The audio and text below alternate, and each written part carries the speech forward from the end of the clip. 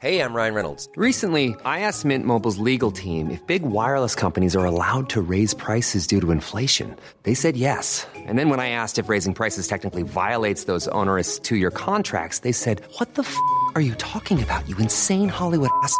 So to recap, we're cutting the price of Mint Unlimited from $30 a month to just $15 a month. Give it a try at mintmobile.com/switch. $45 up front for 3 months plus taxes and fees. Promo rate for new customers for limited time. Unlimited more than 40 gigabytes per month. Slows full terms at mintmobile.com. Be physically active. Encourage one another. Encourage your family members. Get an ally talaga. So, at the same time, kung wala ka talaga, nag-iisa ka lang, single, wala kang kasama sa buhay. Parang ang lungkot-lungkot ng pagka-describe ni Coach. Nalungkot yung listener. Ako yun. Parang nilugmok talaga yung description eh. Ako pa yung bide-describe niya. Hey, fellow adults! Let's figure out adult life together. Because adulting wasn't taught in school. Listen to stories and questions and sometimes expert advice on adulting, self-development, finding stability, relationships, health, well-being, and more because it's an adult thing! Hey, fellow adults! So, dalawa po muna ulit kami ni Mika kasi may klase si Madam Azel. Inuuna pa ang pag-aaral. Kesa Bago dito sa... Oh my God, like, Azel next time. Ito nga po pala ulit si Carla. At ito si Mika, ang mahilig magsabi ng ganyan-ganyan. At si Carla, ang soprano ng grupo. Charot. Ay, by the way, share ko lang, nakakatuwa kasi may mga nag-feedback sa atin. One of our listeners sabi, muntik na raw siyang mabangasan ng isang ngipin, kakatawa sa isa sa mga episodes natin. And also, yung aunt ni Azel, si Tita Cindy, sabi niya, she needed to stop driving first muna. Kailangan muna niyang tumabi para matapos niya yung tawa niya for safety reasons. Oh my God! Shout out din kay Buds Badwa. Nakinig din siya last time. Yun din, tawa din daw siya ng tawa habang nag-drive. Bakit daw ba pinakinggan niya habang nag-drive? Para sumaya. Pasensya na po kung nako-compromise ang safety niyo dahil sa wow. podcast na to. Wow! Kasalanan pa natin. Thank you so much for listening. Guys, bukod sa pag-message sa amin privately, which we appreciate so much, you may also leave a review of our podcast on Apple Podcast and of course on our Facebook page so that other people can also see it and learn what the show is all about. Follow nyo na rin kami, guys. Social media, we're on IG, FB, and Twitter. Just search for It's an Adult Thing. Okay, Gigi, ma'am. Itong topic natin ngayon, tatanong ko lang para relate ang mga tao. Kasi relate na relate ako eh. Ako lang ba yung ma'am? Ako lang ba yung nadagdagan ng pisngi at bilbil ngayong quarantine? Yung totoo lang. Ikaw lang. Ako lang. Okay, noted. Lisa! Ma'am, universal yata yan. Parang lahat ng tao. Nandagdagan, hindi tayo gumagalaw. Tapos, totoo yan. pa-deliver lang tayo ng food. Talagang inevitable na dumagdag na yung bilbil.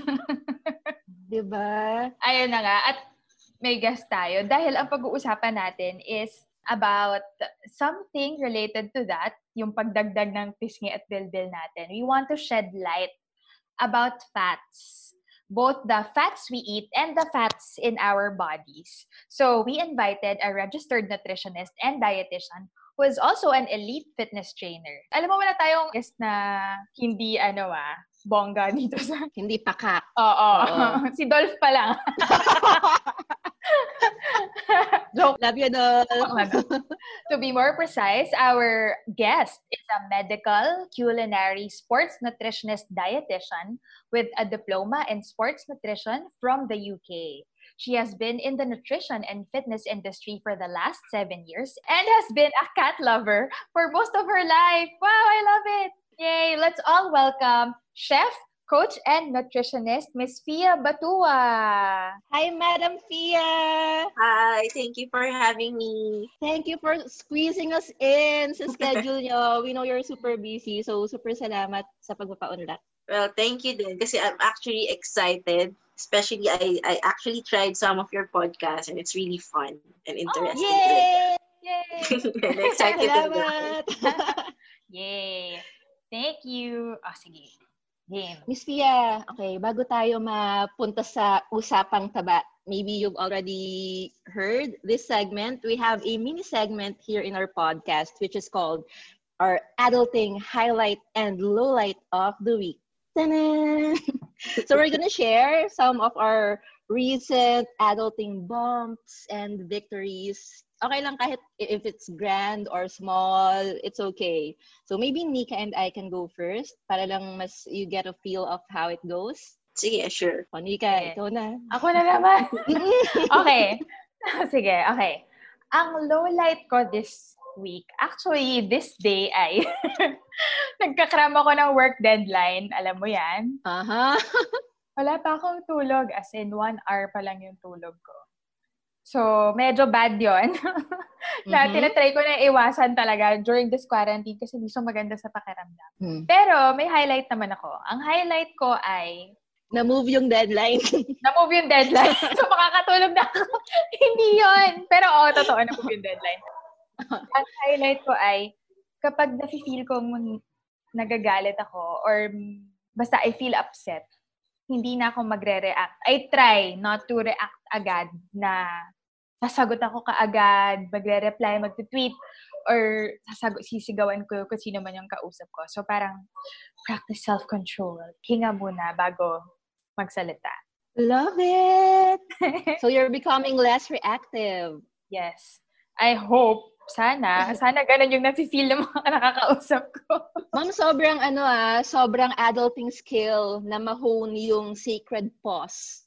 Yung between the stimulus and the response, there is a pause. And in that pause lies our growth and freedom, according to Viktor Frankl. Ooh. May pa ganon. Ang mahirap i-control yung magro-roll yung eyes ko pag pagka Tsaka Nika, yung trademark mo na kapag nagka-clench yung jaw. yung jaw ko, yan. Next steps. Yes. How about you, Carla? What's your highlight and lowlight? My highlight is, Mom, meron na akong fiber. Di na ako DSL. Woo! Yay! Hindi na nagka-choppy yung audio mo. Totoo, sobrang victory niyan these times. Happy for you. Thanks! Para sa podcast at para sa pagtuturo. My lowlight is, Mom, parang recurring lowlight ko to. Siguro ilang beses ko nang na-share na lowlight to. Walwal na naman yung pagkain ko, Mom. So, ito na. Diba? Ang taas ng sugar intake ko. Ang taas ng meat intake ko. Parang na. Ayan. So, sakto. Dito na si Miss Pia para paalalahanan ka. Kaya Miss Pia, what's your highlight and lowlight for the week? Or recently? Yeah. Doon sa sa highlight ko for the week or recently, naintindihan ko na I really have to appreciate yung day off.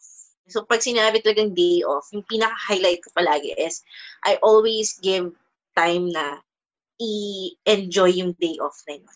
So, talagang no work at all, even sa phone. Mm-hmm. Sometimes, SMS keeps coming or email, talagang sasabihan ko pa na, sorry, day off natin ngayon, hindi mo na kita sasagutin. Kasi I want to respect that time. Ang ganda. Good! Yung low light is, well, I have cravings. I have cravings. So, parang inisip ko pa, food ba yun? So, may mga cravings naman ako. I'm not a perfect person. I'm a nutritionist, dietitian, but meron pa rin tayong cravings, especially that time of the month. Totoo yan! Dahil hindi talaga maiwasan. Correct. I don't even feel guilty anymore kapag PMS ko because it's the only time I crave chocolate.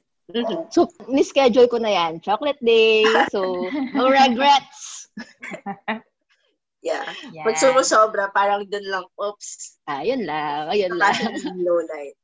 Buti na lang, one day lang yung PMS ko. So, kahit mga nutritionists at dietitians nahihirapan din pala. We are not alone in this struggle. Tao lang din kami. Correct. Alright. Okay, sige. So, first things first, Miss Fia, to clarify lang, what are fats ba? Ano bang saysay ng fats? Okay, so ang fat helps our body Mm-hmm. use some of the vitamins, keep the skin healthy. It also protects our organs, and also it keeps our body warm. Mm. So, yun yung role ng fat. So, importante ang fat sa diet when it comes to dietary. Okay, so they are also the way of our body to store energy. So, etong mga bilbil natin are actually stored energy. So, hindi naman siya talaga totally harmless. Mhm. Kapag sumusobra, doon na siya nagiging unhealthy na for an individual. Mm-hmm. Pagdating naman sa food, we have actually different types of fat. We have our saturated fat, monounsaturated, polyunsaturated, and also yung mga trans fat or yung tinatawag natin na bad fats. Oh. Oh, okay. So may bad fat and good fat. Yeah. Ang konsepto ko lang ng fats dati, bilbil eh. Charot. Pero, Oo. maraming binanggit si Miss Pia na trans fat, monosaturated, polysaturated, MSaturated, charvasaturated. Can we define and differentiate what these fats are? Let's start maybe with trans fat. Yeah.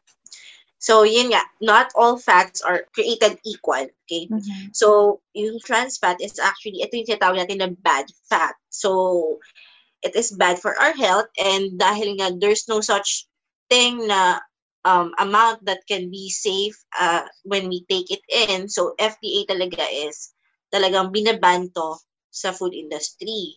And then we also have monounsaturated and polyunsaturated. These are good fats naman. Mono and poly. Mono and poly.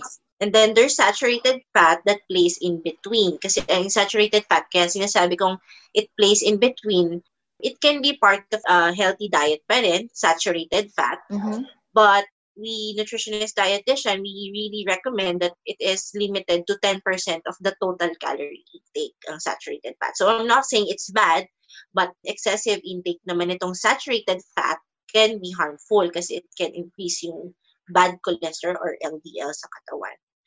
So not all fats are actually bad talaga. Only trans fat. Oh. Okay. Tama ba, Miss Pia? Ang pure evil lang among these fats ay trans fat.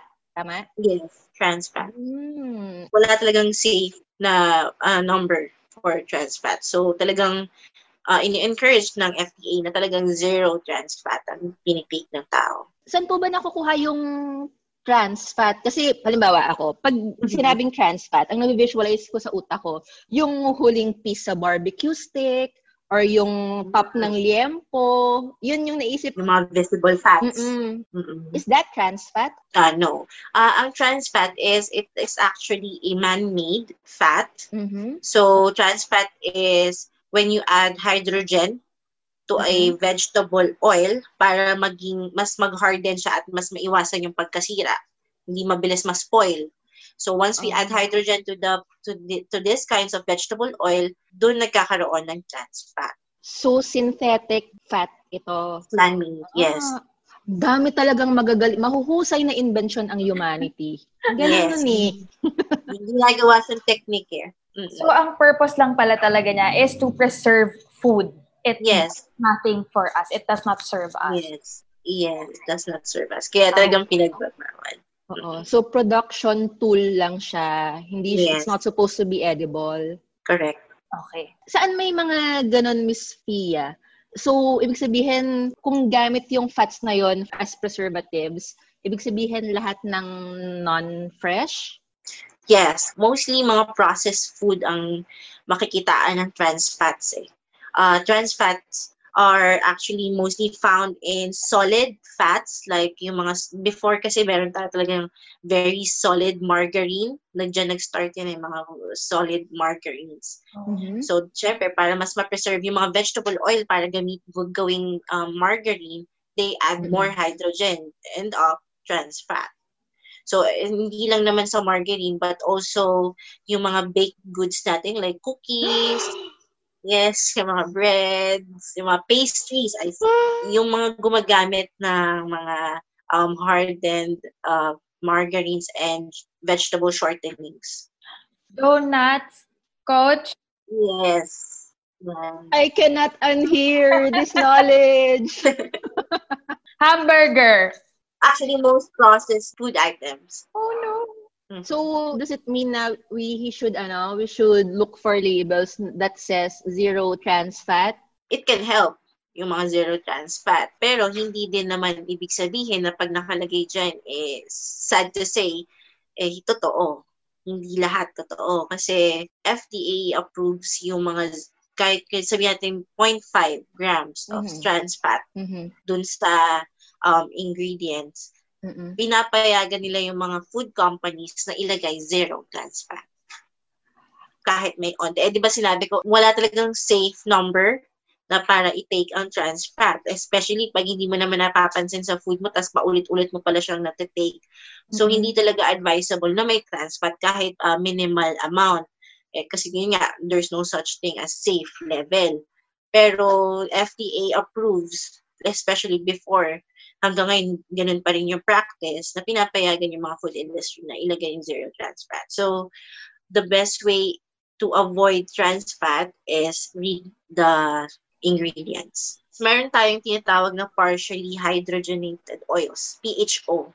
So, kapag nakita mo yung mga partial hydrogenated oils sa ingredients, it's trans fat. Ang labong kausap. Zero trans fat, pero merong partially hydrogenated oils. So, para siyang nilagay na 0% poison, pero pag binasa mo sa label, 2 grams of toxin. Parang ganon. Yeah. Ang pinaka-advice ko na lang dyan is to really avoid processed food items. Truths. Bilang marami namang alternatives. May inattendan ako, coach, na seminar about trans fats, uncovering trans fats by Imagine Law and Trans Fat Free Philippines. So, nalaman ko na, yun nga, wala nga kasing batas na nag-regulate. And lately, this July 2020 lang, may nagpasa ng act to protect Filipinos from the harmful effects of trans fatty acids. So, when that bill is passed, if and when that bill is passed, saka mariregulate yung pag-manufacture, importation, distribution, and sale ng food. So, yung paglagay sa labels ng tamang amount, doon pa lang siya maa-address. So, sana ma-push itong trans fat-free Philippines na bill para protected tayo. Hindi yung tayo yung kasi naman as a normal citizen, hindi ko naman ma-verify. Wala naman akong pang-check ng ano. Diba? Saka hindi lahat.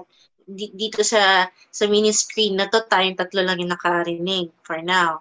Tapos yung mga viewers nyo din. Pero what if yung mga hindi nila alam yung kung paano basahin talaga, kung ano yung kailangan nilang tignan sa ingredients. Exactly. Also, Coach, I think that's it bothers me because even if I become OC of reading the labels, parang pagkakain ako sa labas, alangan namang hingin ko sa chef lahat ng ingredients na pinagalagay niya sa, diba? So, there's really no way.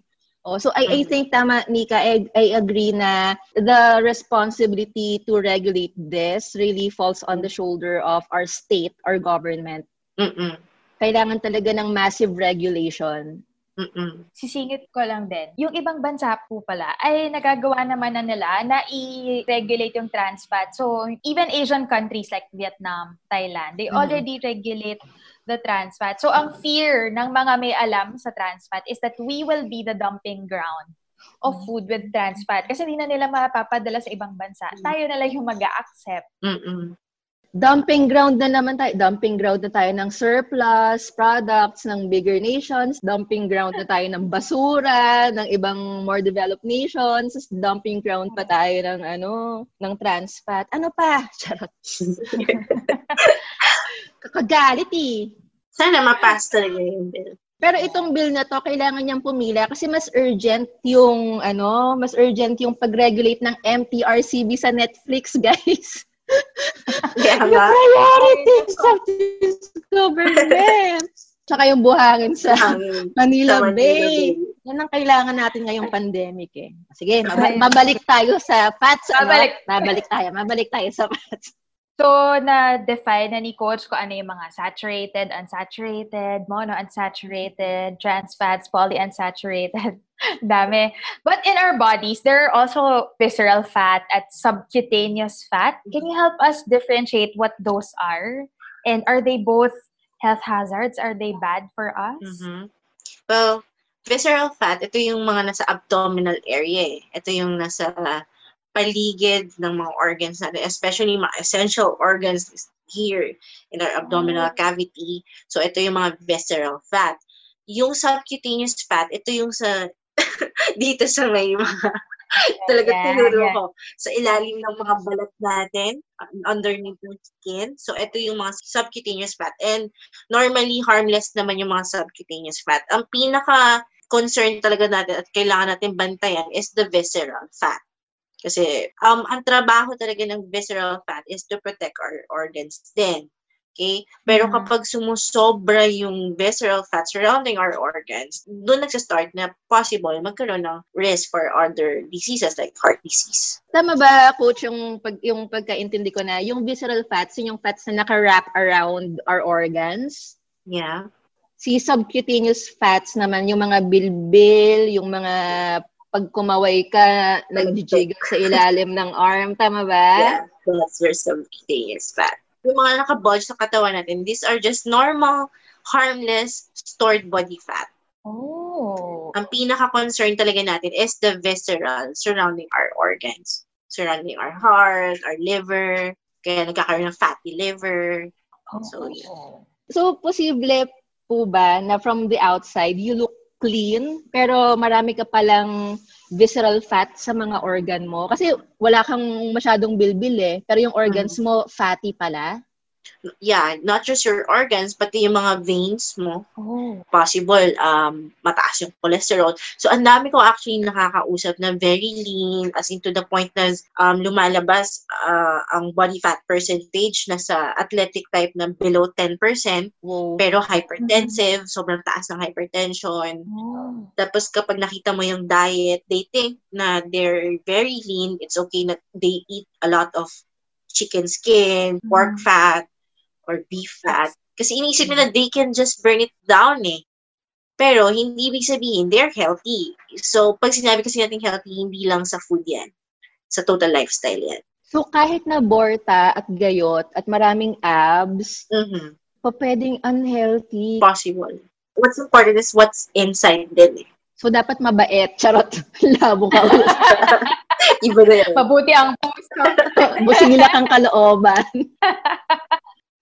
Ang ganda kasi meron akong nabasa na isa sa mga common myths is fat or a chubby person equals unhealthy and a skinny person equals healthy. So, hindi pala ganun yon. Hindi mo siya makikita sa panlabas nga lang na kaanyuan mo. Paano mo maiiwasan na dumami yung visceral fat? Oo, sabi ni Coach kanina na kahit mag-workout ka ng mag-workout, it doesn't mean that you're also burning your visceral fats, di ba? Yeah. So if not through workout, paano po? Pag visceral fat, hindi lang siya sa workout alone na talaga, dyan na papasok talaga yung balanced diet, a healthy diet, a diet full of fiber, para matulungan talaga na ilabas tong mga bad cholesterol, yung mga namumuong mga fats, around your organs, your visceral fat. So, a total lifestyle change will help remove visceral fat. So, when you are actually in the gym, I work in this gym kasi where we actually monitor the body fat percentage, the visceral fat. Kahit bumababa yung body fat percentage or yung kilos ng fat, yung visceral fat minsan ang taas, nasa 10, nasa 15. So, it takes time. Minsan tinatanong ako, bakit ganun? Bumababa yung body fat ko, pero yung visceral fat number ko, hindi siya bumababa, but ang bagal. Kasi hindi siya ganun kadaling tanggalin. It takes talagang commitment dun sa lifestyle mo, sa program mo, para continuously bumababa yung visceral fat. So, hindi siya yung mag-burn out ka lang dyan, mag-exercise ka, susunugin mo yung calories mo. Hindi ganun ang visceral fat. Total lifestyle change talaga. And you have to stick to it. Ito bang si visceral fat, saan ba siya galing? Connected ba to kanina dun sa sinasabi nating unhealthy fat, yung trans fat? Yes, connected siya sa trans fat kasi trans fat, if you have trans fat, you are encouraging yung pagdami ng LDL, ito yung bad cholesterol. And also not just from trans fat, but also saturated fat. So, di ba sabi ko sa inyo kanina, saturated fat plays in between. It can be part of a diet, But there's still limit kasi saturated fat can increase LDL or bad cholesterol. So, kapag dumadami yung bad cholesterol mo, ito yung namumuong fat na rin. Okay. The saturated fat and unsaturated fat or poly, mono, other than reading the labels, is there a way po na malaman namin kung may ganong saturated ba? Like, halimbawa, if it's animal meat, is it automatically this kind of fat? Or if it's vegetable oil, is it automatically this kind of fat? Something like that? Good question yun. Buti na tanong mo. Kasi madaming ang hindi nakakaalam nun. Kapag gulay sa grocery ka. Kahit ako, I still go to the grocery, I check talaga. Una kong chine-check saturated fat. Talagang una ko yung tinitignan. Sa saturated fat, the more na mas hard yung type of fat ng food, it's saturated. The more hard. More hard meaning mas solid? Ganun ba? Yeah, mas solid. Kunwari na sa room temperature ka, tapos yung fat na nilagay mo dyan, nag-harden siya, ibig sabihin mataas yung saturated fat. Pero kapag it stays liquid, even if kahit medyo malamig yung temperature and it stays liquid, most probably polyunsaturated or monounsaturated.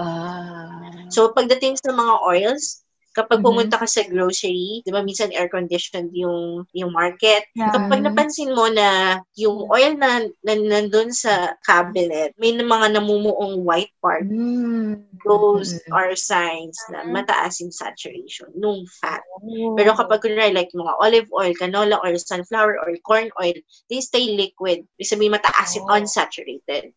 Pero kapag like yung mga coconut oil, I know, madami nagkiklaim na it's good fat, it's good for digestion, it's good for weight loss pa daw.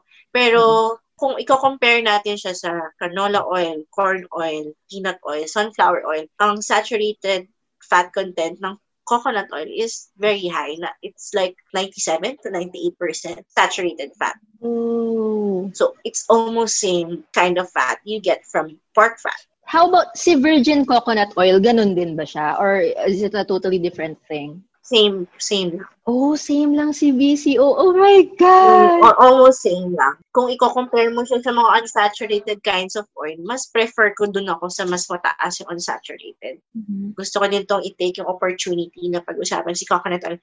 It's okay na maging part siya ng diet, pero hindi ko siya sinasuggest na pang everyday, pang whole day cooking mo siya, nagagamitin mo siya. Kasi nga, dun sa saturated content, it can encourage the amount of bad cholesterol or LDL in your body. So, mas prefer ko, you use more of unsaturated oils. Nababanggit kanina pa yung cholesterol in relation to bad fats. Kasi every time may mababasa ako or maririnig ako na bad fat, laging may kadugtong na cholesterol.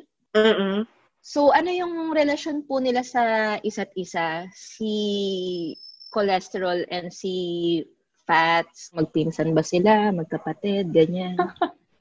There is LDL and HDL. So, ang LDL, ito yung kaninang sinasabi ko sa'yo na bad cholesterol na it can clog yung sa mga arteries natin.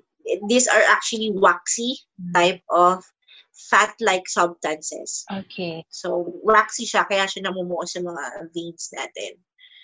So, ang LDL kasi, kapag madami siya sa katawan natin, bumabara siya sa mga veins.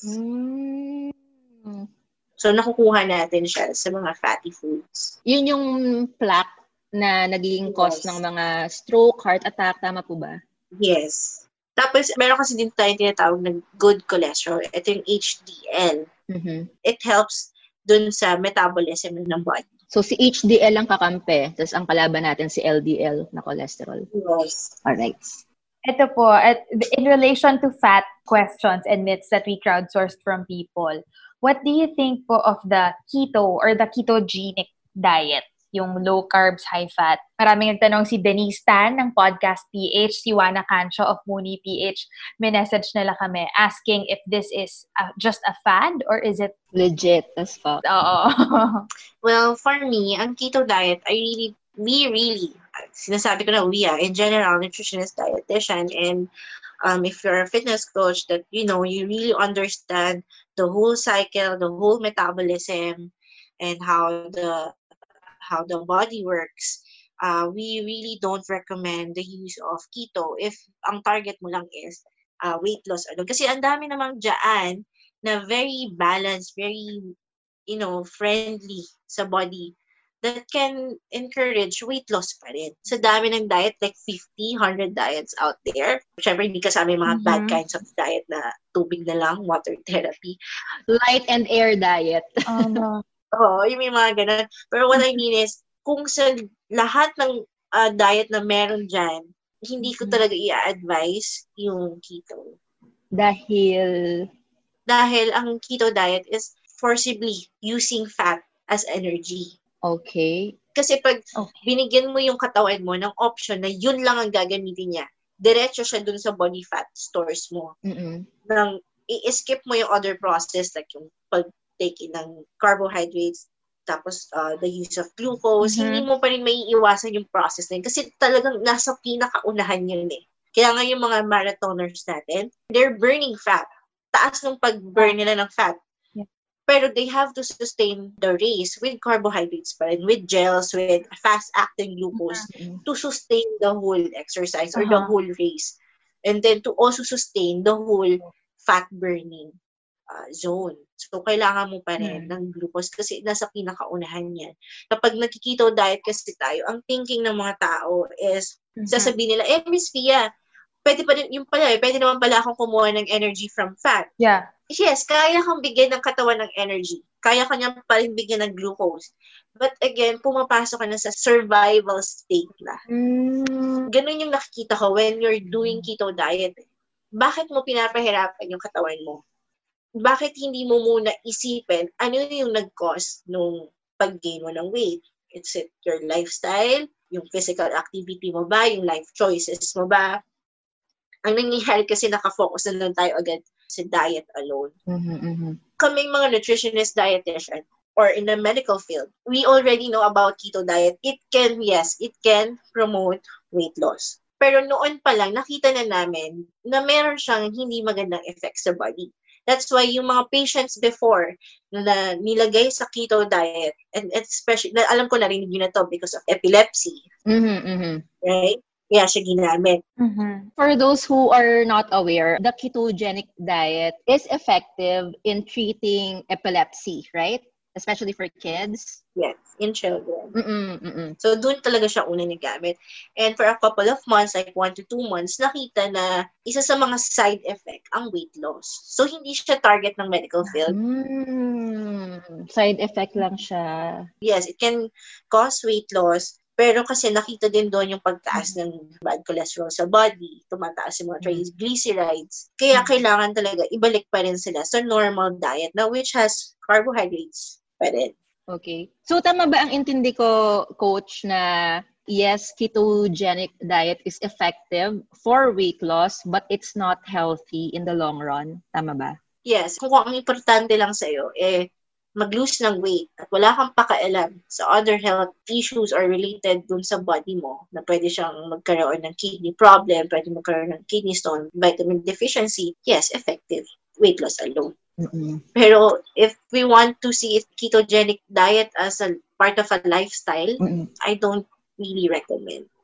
It cannot be part of a healthy lifestyle. Actually, come to think of it, sa dami ng friends kong naging interested at nag-try ng keto, wala pa akong kilalang nakasustain for like a year or more. All of them stopped at some point. And I love also that Coach keeps on pointing out na ang point kasi nito is healthy, sustainable lifestyle.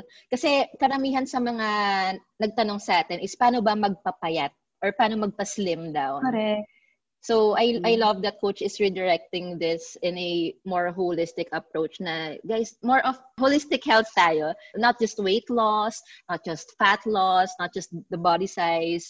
Tulad nga ng nasabi ni Coach, you can be skinny but fat inside. So, siguro yun yung skinny fat, no? Napayat pero balot na balot ng taba yung mga organs. Madalas dyan hypertensive. Mga high blood. Eto po, we have another question. Totoo po bang carbs burn fats. This one is related to an entry from Jam Maningas. She said, quote-unquote, fat burns in a carbohydrate flame. I learned this in biochem, but I think maganda na malaman ng people ang concept na ito, especially sa mga nagki-keto diet. What does that mean? Fat burns in a carbohydrate flame. Well, actually, pinag-uusapan na dito is yung, I don't know if you've heard it, I hope kasi this is science, it's Krebs cycle. Oh my God! I've heard of it, but I don't know what it is. Muntik ko nang ibagsak sa high school yung Krebs cycle na yan. Yung parang mandala thing na pabilog, Yeah. tas ang daming MM stage na nangyayari. Tama ba? Yeah. Kahit ako akala ko hindi ko siya dadalhin sa profession ko eh. But no. Importante pa rin siya hanggang ngayon. Sobrang importante siya. Kasi yes, based on my practice and backed up by science then, that carbs do burn fats. Totoo yung saying din na the amount of carbohydrate can actually tell you how much muscle mass you can gain and how much fat you can burn. Okay. So, tama ba, Coach, na without carbohydrate, you cannot properly or at least optimally gain muscles and you cannot properly burn fats? Tama ba? Yes. Not really dietary carbohydrates, but the glucose we get from carbohydrates. Okay. It's the glucose from the carbohydrates. From the carbs. Grabe, hindi ko inakalang magiging relevant ulit sa buhay ko ang Krebs cycle. Parang all my high school life, it was just Krebs cycle for me. But now, it's haunting me. Importante siya talaga. Actually, nutritionist, dietitian talagang pag nakikita mo sa social media, you have to know the Krebs cycle. You have to understand the energy system. Yun yung mga arguments nila eh. Kasi talagang, yun talaga how our body works. Hindi mo kailangan i-skip yung part na yun. Masyado kasing tao nakafocus lang sa paano tanggalin yung taba, paano i-burn yung taba, paano gamitin yung taba. Oo. And ano rin kasi, it really matters to us kung ano yung visible na nakikita natin. And since ang visible na nakikita natin is just either mataba ka ba, or payat ka ba, or sexy ka ba, curvaceous ka ba, at yun yung visible na napopost mo sa social media, parang na-obsess tayo doon, no? Yeah. Kinakat natin yung process. Parang fast, okay, anong makakapagpapayat sa akin? Anong makakapagpa-fit sa akin sa bathing suit na to? Yeah. Let's skip the other steps. I want the step, doon na tayo sa end na. Result na. Ganun. Kaya nagiging effective itong mga fad diets like the keto. Okay. So, kaya rin nagiging popular yung some fad diets kasi they yield visual results. Yeah. Tapos, ang invisible are the harms that they cause us in the long run. Yes. Eto pala, Coach, narinig na rin namin to. Tapos, nasa question din to sa internet about fats, bilang usapang fats to. Kapag daw ba umiinom tayo ng malamig na tubig or when we ingest or take in cold food or drinks, nagko-congeal ba yung fat na meron sa katawan natin? Like, nagsisebo ba siya inside of us? Hindi. Kasi warm yung body natin. So, kapag anything na ininom mo, after a few seconds, warm na yun. Maligam-gam na rin yun mamaya-maya. Oo nga naman. Umiinit nga naman. Alright.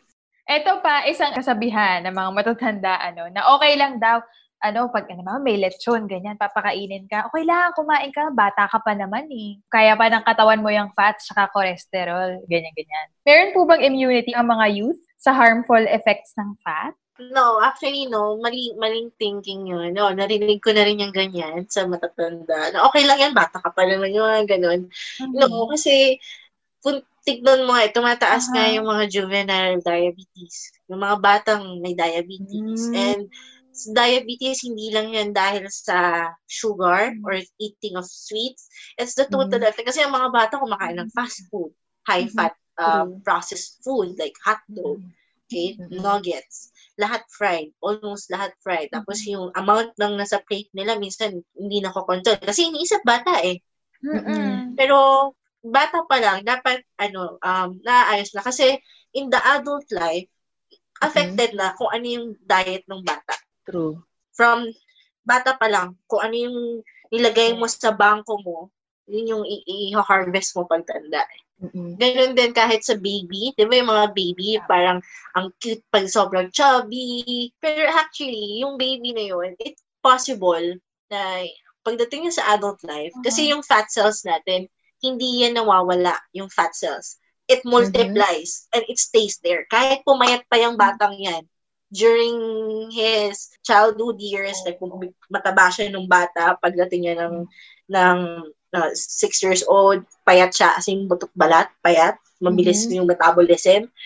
Possible in adult years or pagdating ng teenage years hanggang adult years, yung fat cells niya kasi never nawala yan. Nag-shrink lang. Nawala lang yung laman ng fat cells. But the number of fat cells is still there. Same. Are we born with that number of fat cells or do they accumulate? Yeah, we are born with fat cells and it's part of our body. It's part of growth. Pero we accumulate fat as we grow. More fat cells. It doubles kasi. Okay. Tapos kapag nag-double na siya, nandun na yung foundation niya, hindi na siya nawawala. Yeah. Foundation mo na siya, yung numbers of fat cells. So, nag-inflame. Tapos kapag, kunwari, na-burn out mo yung fat na yun, ang nawawala lang is yung laman. So, kumbaga sa bubble wrap, kapag nagdagdag ng bubble, hindi na siya matatanggal. We can only deflate and then inflate again. Yeah. Right there. Yeah, deflate. Nagde-deflate lang. Okay. And also, may nabasa akong article na yun daw mga heart diseases, mga nag-lead sa heart attack, yung accumulation daw ng plaque, nag-start as early as like 10 years old. Yeah, possible. Yes. No? Hindi kasi siya basta mapipinpoint saan galing yung plaque na yun eh. Lalo na yung mga na-stroke, hindi masabi. Kasi magugulat ka lang, ang ganda ng katawan niya, yun nga, yung kanya sinasabi natin, lean yung katawan, tapos bigla na-stroke. Okay? Hindi natin napansin, may time sa life niya na masyadong mataas yung mga bad cholesterol, LDL, tapos yung mga plaques nagkakaroon, hindi napansin because of the diet. Yeah. Share ko na rin that realization is so close to home kasi last year nung may dinala kami sa emergency room na someone from the household who had a heart attack and he didn't make it, so he passed away. So, me being the driver and decision ko kung which hospital dalhin, dinala ko siya sa pinakamalapit. Tinanong ko yung medical staff na nandun. Just for my peace of mind, sabi ko, kung sa ibang hospital ko kaya siya dinala, we could have saved his life. Tapos sabi niya, no miss, kasi ang heart attack, it doesn't just happen within hours. It's been building on for years. It's true. So it's not like your decision for a few minutes could have sealed the fate. It's been going on all along. Yeah, totoo. So, umpisa pa lang, mag-invest ka na ng maganda sa health, sa diet. Yun. And oo nga, no? Kaya pala siya tawag na lifestyle. Kasi it's what we've been doing all our lives. Not just this week, not just this month. Hindi naman siya month style lang or week style lang. So, oo nga, no? Now we understand what is lifestyle. Yes. Okay. I will ask my 10th to the last question. Charot. Ang dami pala. Ito, I love that you're a coach, you're a chef, very well-rounded. What's the best way that we can reduce or minimize unhealthy fats from our bodies? Ano po ba ang best practices na pwede niyong mabigay, ma-share? So, nung nabanggit kanina ni Carla na I'm on a very holistic approach talaga when it comes to diet. Kasi, yun nga, pagdating sa diet, there's no such thing as bad food. You can still eat cheesecake. You can still have some guilt later. Yes. So, what's the best way to reduce or minimize unhealthy fats or build up of fats in our body is first, you have to cut down excessive intake of food and processed food. Excessive. So, sobra-sobra. Okay.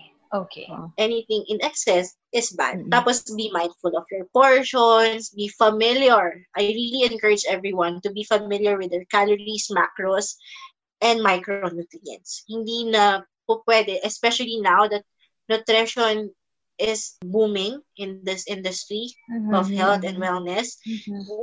Wala nang excuse para hindi mo sabihin na kasi hindi ko alam yung calories ko, hindi ko alam yung macros ko. There are a lot of professionals, medical professionals that can help you, your doctor, your medical, or even you go to this to different websites. They give you idea of estimated calorie needs based on your height and weight and your gender. So I really encourage that you be familiar with your calories, macros. And then also you have to embrace a healthier lifestyle, not just food, but the total life, the total lifestyle, life choices. And, start by waking up early in the morning. Why? Have a good breakfast. Okay. And then you sleep early, 8 hours a day.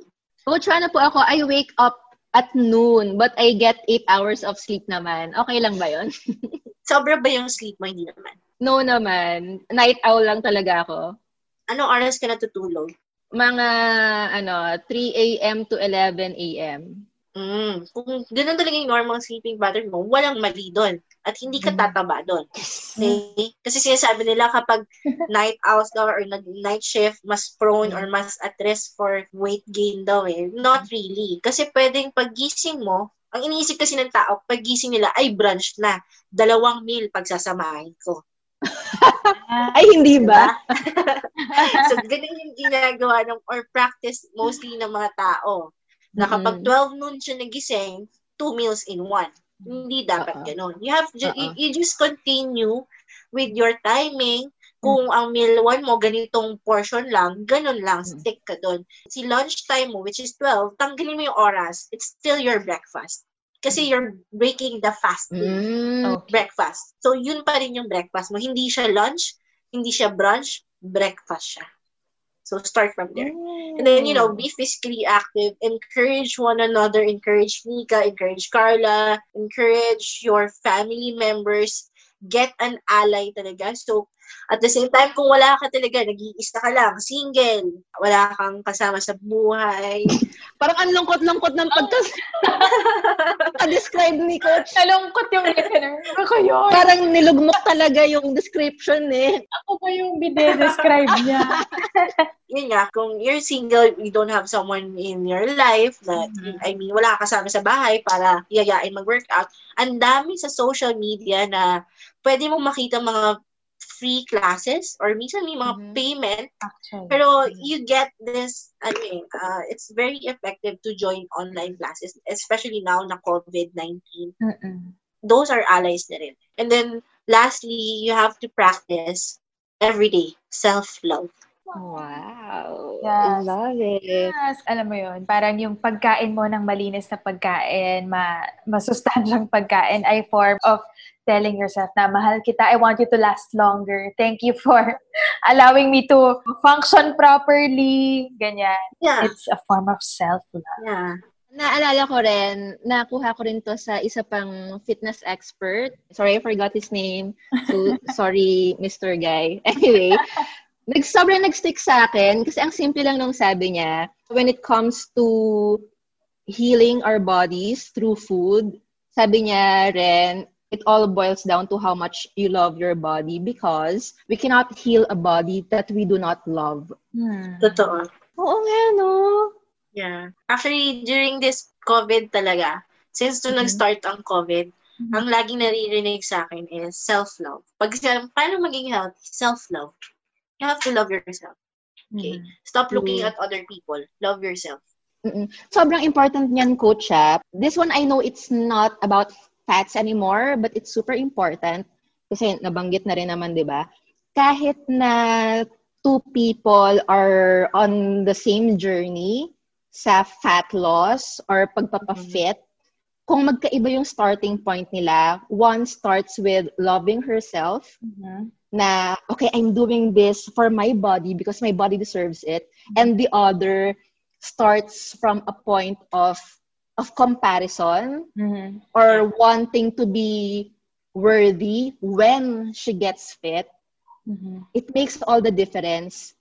Kasi one is stressful survival mode na I have to get fit to be loved. As opposed to the other na I am loved by myself already, and that's why I'm making myself fit. Sobrang magkaiba yung experience nung dalawang journey na yon. Kahit pareho yung track and pareho yung destination, the journey itself is super different. And I hope our listeners get to experience the first one, the fitness journey, starting with loving ourselves. Totoo. Ganda. Thank you so much, Miss Tia. Thank you very much for joining us. Where can our listeners find you or follow you or learn more about your work? So, they can actually find me on Facebook. My Facebook page is MSF, Sports Nutritionist Dietitian, or Facebook at MSF Nutrition. So, MSF stands for Miss Fia. Fia with an F to Yeah, Hindi F. siya Fia. Yeah. Yeah, I also have TikTok. Yeah. Follow on TikTok. Nagbibigay ka rin ba ng fitness content coach? Nutrition. Nutrition ka. Nutrition content. Okay. And maybe, Coach, you can mention also the app that you're developing. Yeah, we are currently working on this mobile app since 2018. Mm-hmm. This app is NutriCoach. NutriCoach. NutriCoach. It is designed for nutritionist dietitians, and then there's a second app for their clients or patients. So 2 apps talaga siya. I think we're about to do our beta testing as soon as possible this year.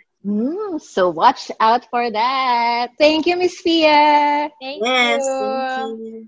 Guys, if you find this episode helpful in your adulting, please share it to your friends or family, jowa, barkada, workmates, classmates, kung sino pang ibang adult sa buhay nyo, so they can be part of our adulting community as well.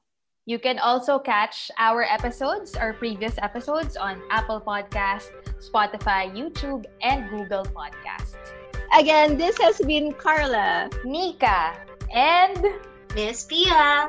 exposing the big fat lies that were previously fed to us because it's an adulting.